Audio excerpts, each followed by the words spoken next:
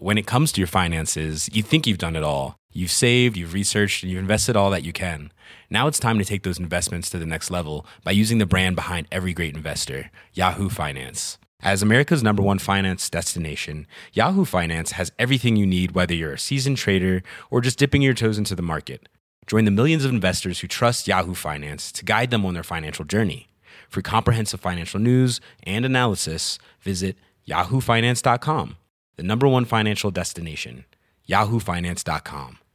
You should celebrate yourself every day, but some days you should celebrate with jewelry. Whether you want to commemorate an unforgettable moment or just bring some added sparkle to your collection, Blue Nile can offer you expert guidance and a wide assortment of jewelry of the highest quality at the best price. Go to BlueNile.com today and experience the ease and convenience of shopping Blue Nile, the original online jeweler since 1999. That's BlueNile.com. BlueNile.com.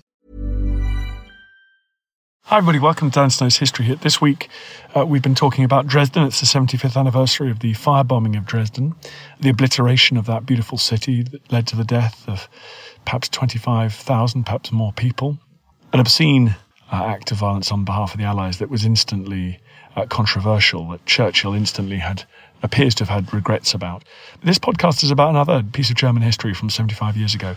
A very remarkable, a very disturbing story. The suicide epidemic that accompanied the fall of Nazi Germany 75 years ago this spring. Dr. Florian Huber has been working on this subject, interviewing people who remember their neighbours, their family members, their friends committing suicide in the spring of 1945. Some because of the atrocities they suffered at the hands of advancing Red Army soldiers, for example, the extraordinary trauma of sexual and physical violence. But many of the people he talked to said that they remember people committing suicide for ideological reasons, because they couldn't bear to live in a world without Nazism. He has even interviewed young people whose parents tried to kill them, and they were rescued by other family members or passers-by. This has been a dark secret, really, in contemporary German society, and he says that when he wrote the book, as you'll hear him say, there's been a giant sort of outpouring of similar stories of shared experiences. It's just another one of the myriad of gruesome, tragic, hidden consequences of violence on the scale that was seen during the Second World War. Wherever you look, it seems like we're still counting up new corpses. You can watch the material we've produced on Dresden. We've interviewed Sinclair Mackay. We've visited Dresden with the survivor, Victor Gregg, and he met other German survivors there. If you go to History Hit TV, if you use the code POD6, you get to watch all that free of charge for 6 weeks, POD6. Head over there, check it out. It's like a Netflix for history. If you don't like it, don't subscribe. But use the code POD6, you just get a 6-week trial period free of charge. Lastly, thank you again, everybody, for rating the show. I don't know why, but it makes a difference. We're high in the charts. Bizarre. But there you go. So thank you for doing it. I really do appreciate it, because it's an annoying, fiddly thing to do, and it makes a real difference to us. So huge, heartfelt thank you from me.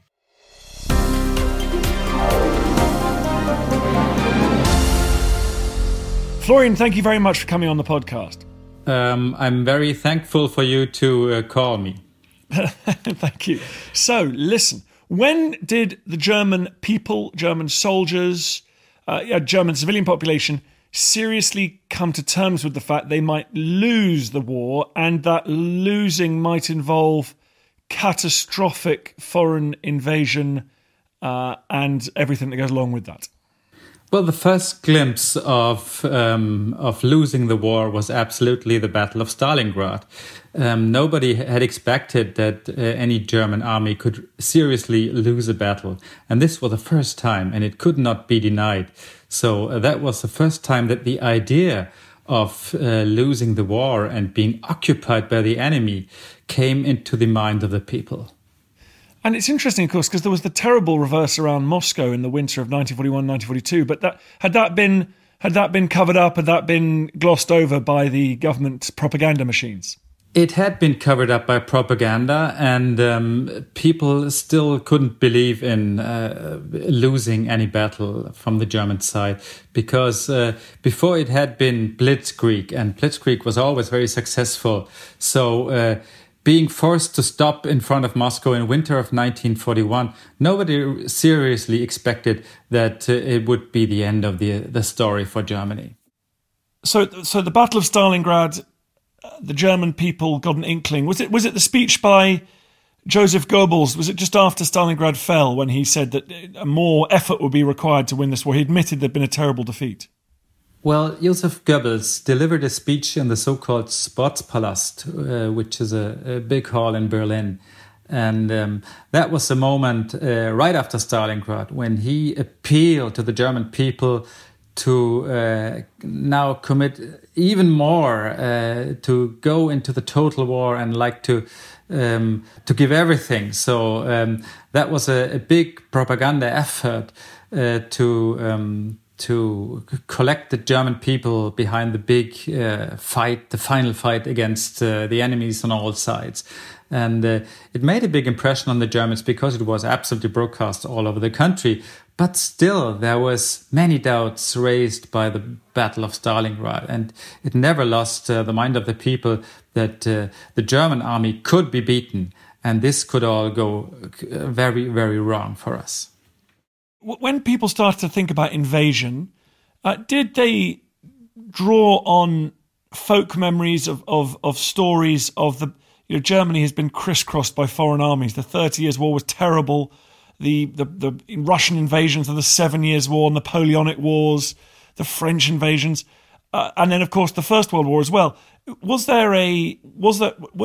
it seen in those terms, or was it seen in the terms of the propaganda, the pseudoscience that was being spouted by the Nazi regime about the racially inferior people from the East, or the British Empire, or black Americans? Well, I don't think that people went back to the 30 Years' War. That was way beyond. But it is true that some people remembered the Russian invasion in the First World War in East Prussia. And that had left a big impression on the minds of the people. And whoever was able to memorize this was still terrified. And that's why the German people were wavering about the expectations of war, because they knew what could happen if the country was occupied. And then again, we have this very, very strong moment of German propaganda, which was for 10 years had been hammering into the heads of the people that the neighbors were inferior, and especially the Russians and the Slavic people were like Bolshevik monsters. And if those were kind of getting a chance to invade Germany, it would end in a terrible disaster, like women being raped and children being killed. And that was the popular image that was from day to day hammered into the Germans' minds. So, the fears that were raised by the propaganda towards the enemy, and also the enemy from the east, from the Western Front, with like black troops from Morocco or from the United States, there was like a big feeling of if ever the enemy crosses the German border, this will all going to turn up very, very badly for us. I should ask, what are your sources? Because it must be very difficult trying to work out what normal people were actually feeling and thinking during this time. Well, I would say it's two classes of sources. The first one are written memories or written diaries, which I found scattered all over Germany.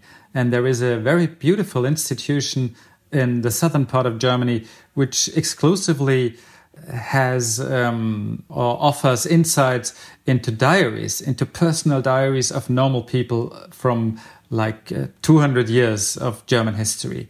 And I went there and stayed there for a couple of days and dug myself into the memories of literally hundreds of Germans who were writing the diary about the 1930s and 40s. And this was a very exceptional opportunity. And the second class of memory, I would say, is the personal ones. Even though there were not very many people willing to talk about their experiences with the suicidal epidemics, because it's such a sensitive issue, I found a couple of them and I talked to them, and it was like a oral history reports that I picked up there of people who went through the experience of their parents or themselves trying to kill themselves. And that was obviously a very exceptional experience for me as well as a historian. Hi, I'm Matt Lewis, historian and host of a new chapter of the Echoes of History podcast. If you're an Assassin's Creed fan, and like me, want to be prepared for the launch of Assassin's Creed Shadows later this year, join us on Echoes of History as we head to feudal Japan to explore the real-life history that inspired the latest game from this legendary franchise. Learn about Yasuke, the African warrior who entered the trusted circle of Japan's most powerful warlord. Hear accounts of cultures colliding when Portuguese missionaries landed on Japanese shores. And follow Japan's journey through years of division and bitter warfare to unification at the dawn of the modern era. Make sure you catch every episode by following Echoes of History, a Ubisoft podcast brought to you by History Hit, wherever you get your podcasts. There's never been a faster or easier way to start your weight loss journey than with PlushCare. PlushCare accepts most insurance plans and gives you online access to board-certified physicians who can prescribe FDA-approved weight loss medications like Wegovy and Zepbound for those who qualify. Take charge of your health and speak with a board-certified physician about a weight loss plan that's right for you. Get started today at plushcare.com/weight-loss. That's plushcare.com/weight-loss. plushcare.com/weight-loss. When it comes to your finances, you think you've done it all. You've saved, you've researched, and you've invested all that you can. Now it's time to take those investments to the next level by using the brand behind every great investor, Yahoo Finance. As America's #1 finance destination, Yahoo Finance has everything you need, whether you're a seasoned trader or just dipping your toes into the market. Join the millions of investors who trust Yahoo Finance to guide them on their financial journey.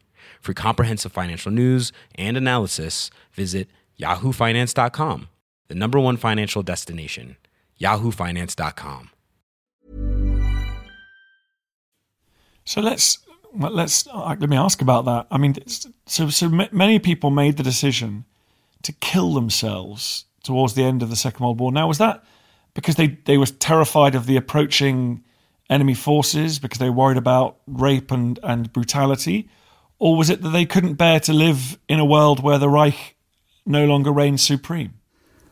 Well, as to the suicide epidemics in Germany, I found out that there was a couple of reasons why people could be driven to kill themselves. The first one is, of course, violence. Many people went through terrible experiences, like thousands of women being raped once, twice, or even 10 times. We have civilians being beaten up. So there was a fear of violence, and that's why people could decide to kill themselves.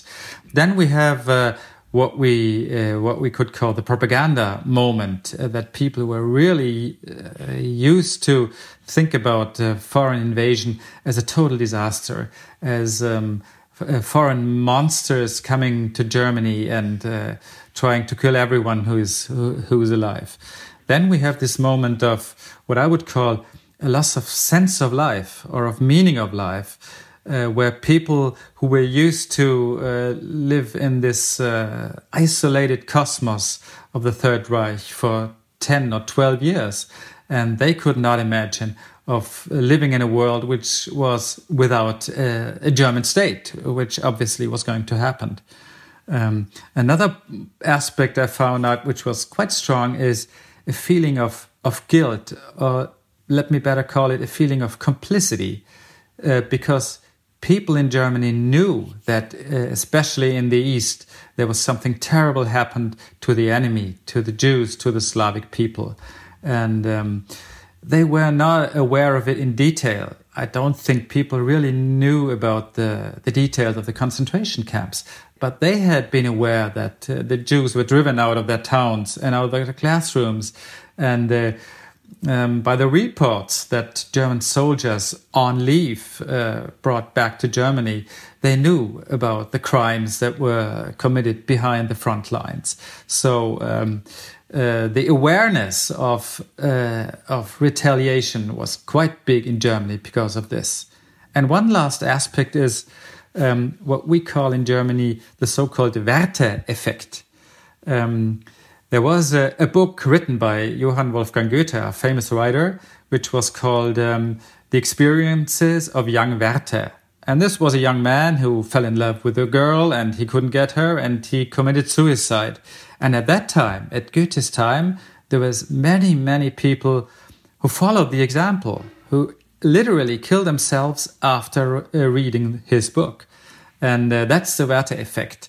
And in our times, we can translate it if you have like your neighbors or your friends or your relatives who kill themselves in a row, you may also get the idea yourselves, even if you're not at all suicidal.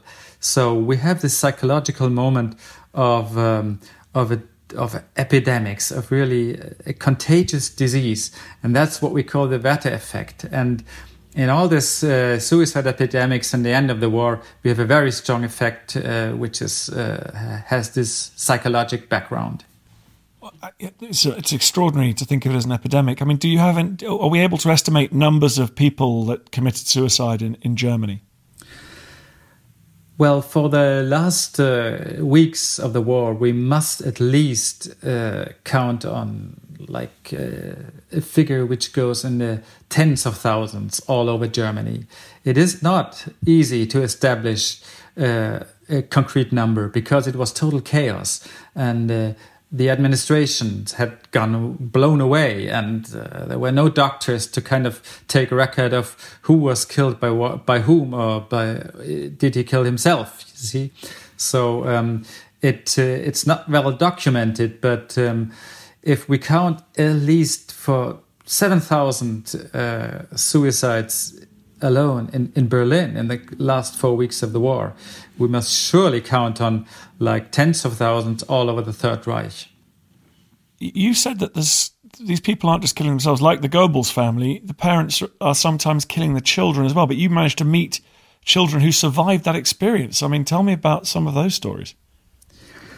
First of all, it was not easy to have people talk about these terrible events because it is obviously a very sensitive issue. If you imagine your own parents try to kill you and you kind of get away with it, how are you going to live on with that? And I found many people who went through this and who were kind of tied against the bellies of their grandmothers, who kind of tried to drown themselves with their children, and they got away because Russian soldiers took them out of the pond. That was one example. Or I was able to talk to a gentleman who, when he was 10 years old, was nearly killed by his own mother with razor blades.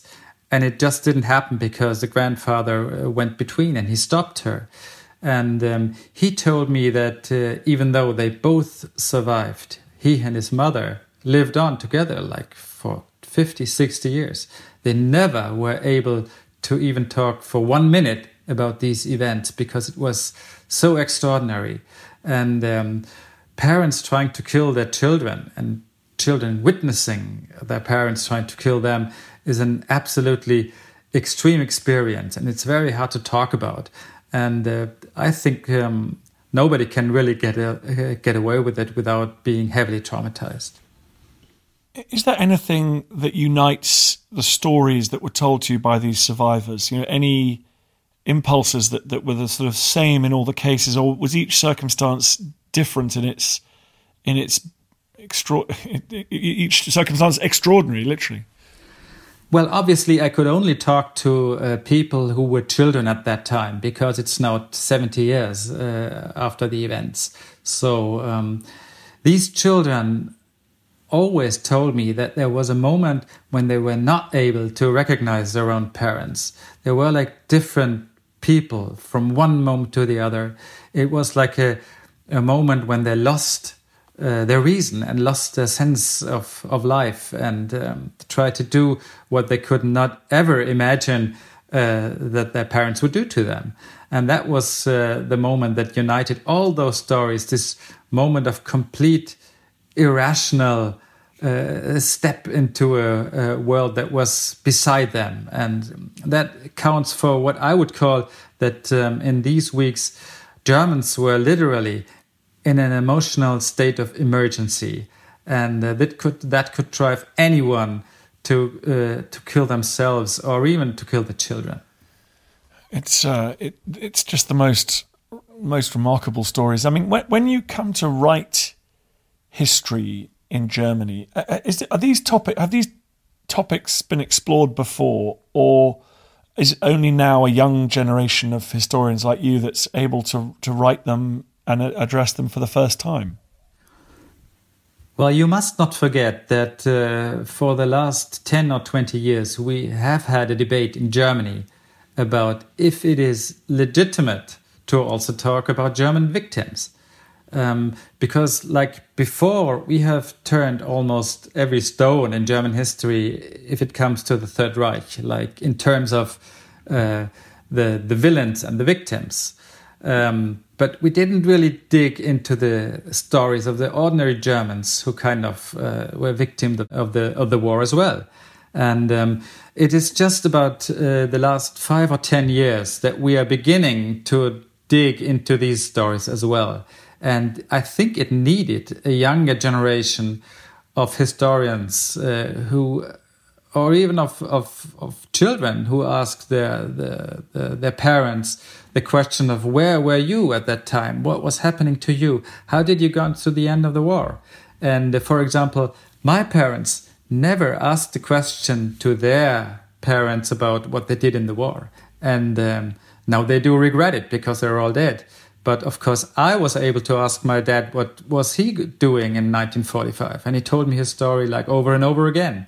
So it was time for a generation who was like still close enough to the generation upwards, but again had the necessary distance to ask the painful questions and to uncover the stories of their personal families. So, for example, take your case. You have no idea what your grandfather and grandmother did during the war. Well, the father of my mother, he was a forest worker, and he was very important for the forests in Germany, and that's why he didn't go to war. He didn't have to. So I knew what he did, and he did nothing extraordinary apart from going into the forest. But the dad of my father, he was like 4 years on the Eastern Front, close to Leningrad. And that is literally everything that we know about what he did during those 4 years. So what did he do there? Was he on a fighting front? Was he occupied with, I don't know, with the camps? He never talked about it, and nobody ever asked about him. So that's like a dark spot in the family history. And that is the regular story of what happened after the war in Germany, that nobody asked questions and nobody told his story. And that's why it was such a big scandal when Nobel Prize winner, the writer Günter Grass, in the last years of his life, uncovered that he was a member of the SS. It was a big scandal. Nobody knew about that. And it is absolutely typical that it was just this story was coming up in the last 10 years. So Germany had a long period of silence. And when the silence was broken, it was due to a new generation who kind of was able to ask those questions and go into the details. Well, thank you very much for asking those questions, Florian Huber. Your book is called? My book is called Promise Me to Kill Yourself. Right, and you'll have to promise me that you're going to come back on the podcast. I know you're working at the moment on right-wing terrorism in the very earliest days of the Weimar Republic, so please come back on the pod and talk about that sometime. I would love to. Thank you for having me, Dan. Thank you very much. I feel the hand of history upon our shoulders. All this tradition of ours, our school history, our songs, this part of the history of our country, all were gone and finished and liquidated. One child, one teacher, one book, and one pen can change the world. He tells us what is possible, not just in the pages of history books, but in our own lives as well. I have faith in you. Hi everyone, it's me, Dan Snow. Just a quick request. It's so annoying and I hate it when other podcasts do this, but now I'm doing it and I hate myself. Please go onto iTunes, wherever you get your podcasts, and give us a 5-star rating and a review. It really helps and basically boosts up the chart, which is good. And then more people listen, which is nice. So if you could do that, I'd be very grateful. I understand if you don't want to subscribe to my TV channel. I understand if you don't want to buy my calendar, but this is free. Come on, do me a favour. Thanks. Step onto the legendary clay courts of Roland Garros, where the world's best players battle it out for a chance to win the French Open title. Tennis Channel Plus is your place to watch. Stream every court from your phone or smart TV, live in HD. Don't miss a moment with daily live coverage and match replays on demand, beginning Monday, May 20th. Be there for all the unforgettable moments. Stream now with Tennis Channel Plus. Why don't more infant formula companies use organic, grass-fed whole milk instead of skim? Why don't more infant formula companies use the latest breast milk science? Why don't more infant formula companies run their own clinical trials? Why don't more infant formula companies use more of the proteins found in breast milk? Why don't more infant formula companies have their own factories instead of outsourcing their manufacturing? We wondered the same thing. So we made ByHeart, a better formula for formula. Learn more at byheart.com. Thank you for listening to this episode of Dan Snow's History Hit. Please follow this show wherever you get your podcasts. It really helps us and you'll be doing us a big favour. Don't forget you can also listen to all of these podcasts ad-free and watch hundreds of TV documentaries when you subscribe at historyhit.com/subscribe. As a special gift, you can also get your first 3 months for just £1 a month when you use code DANSNOW at checkout.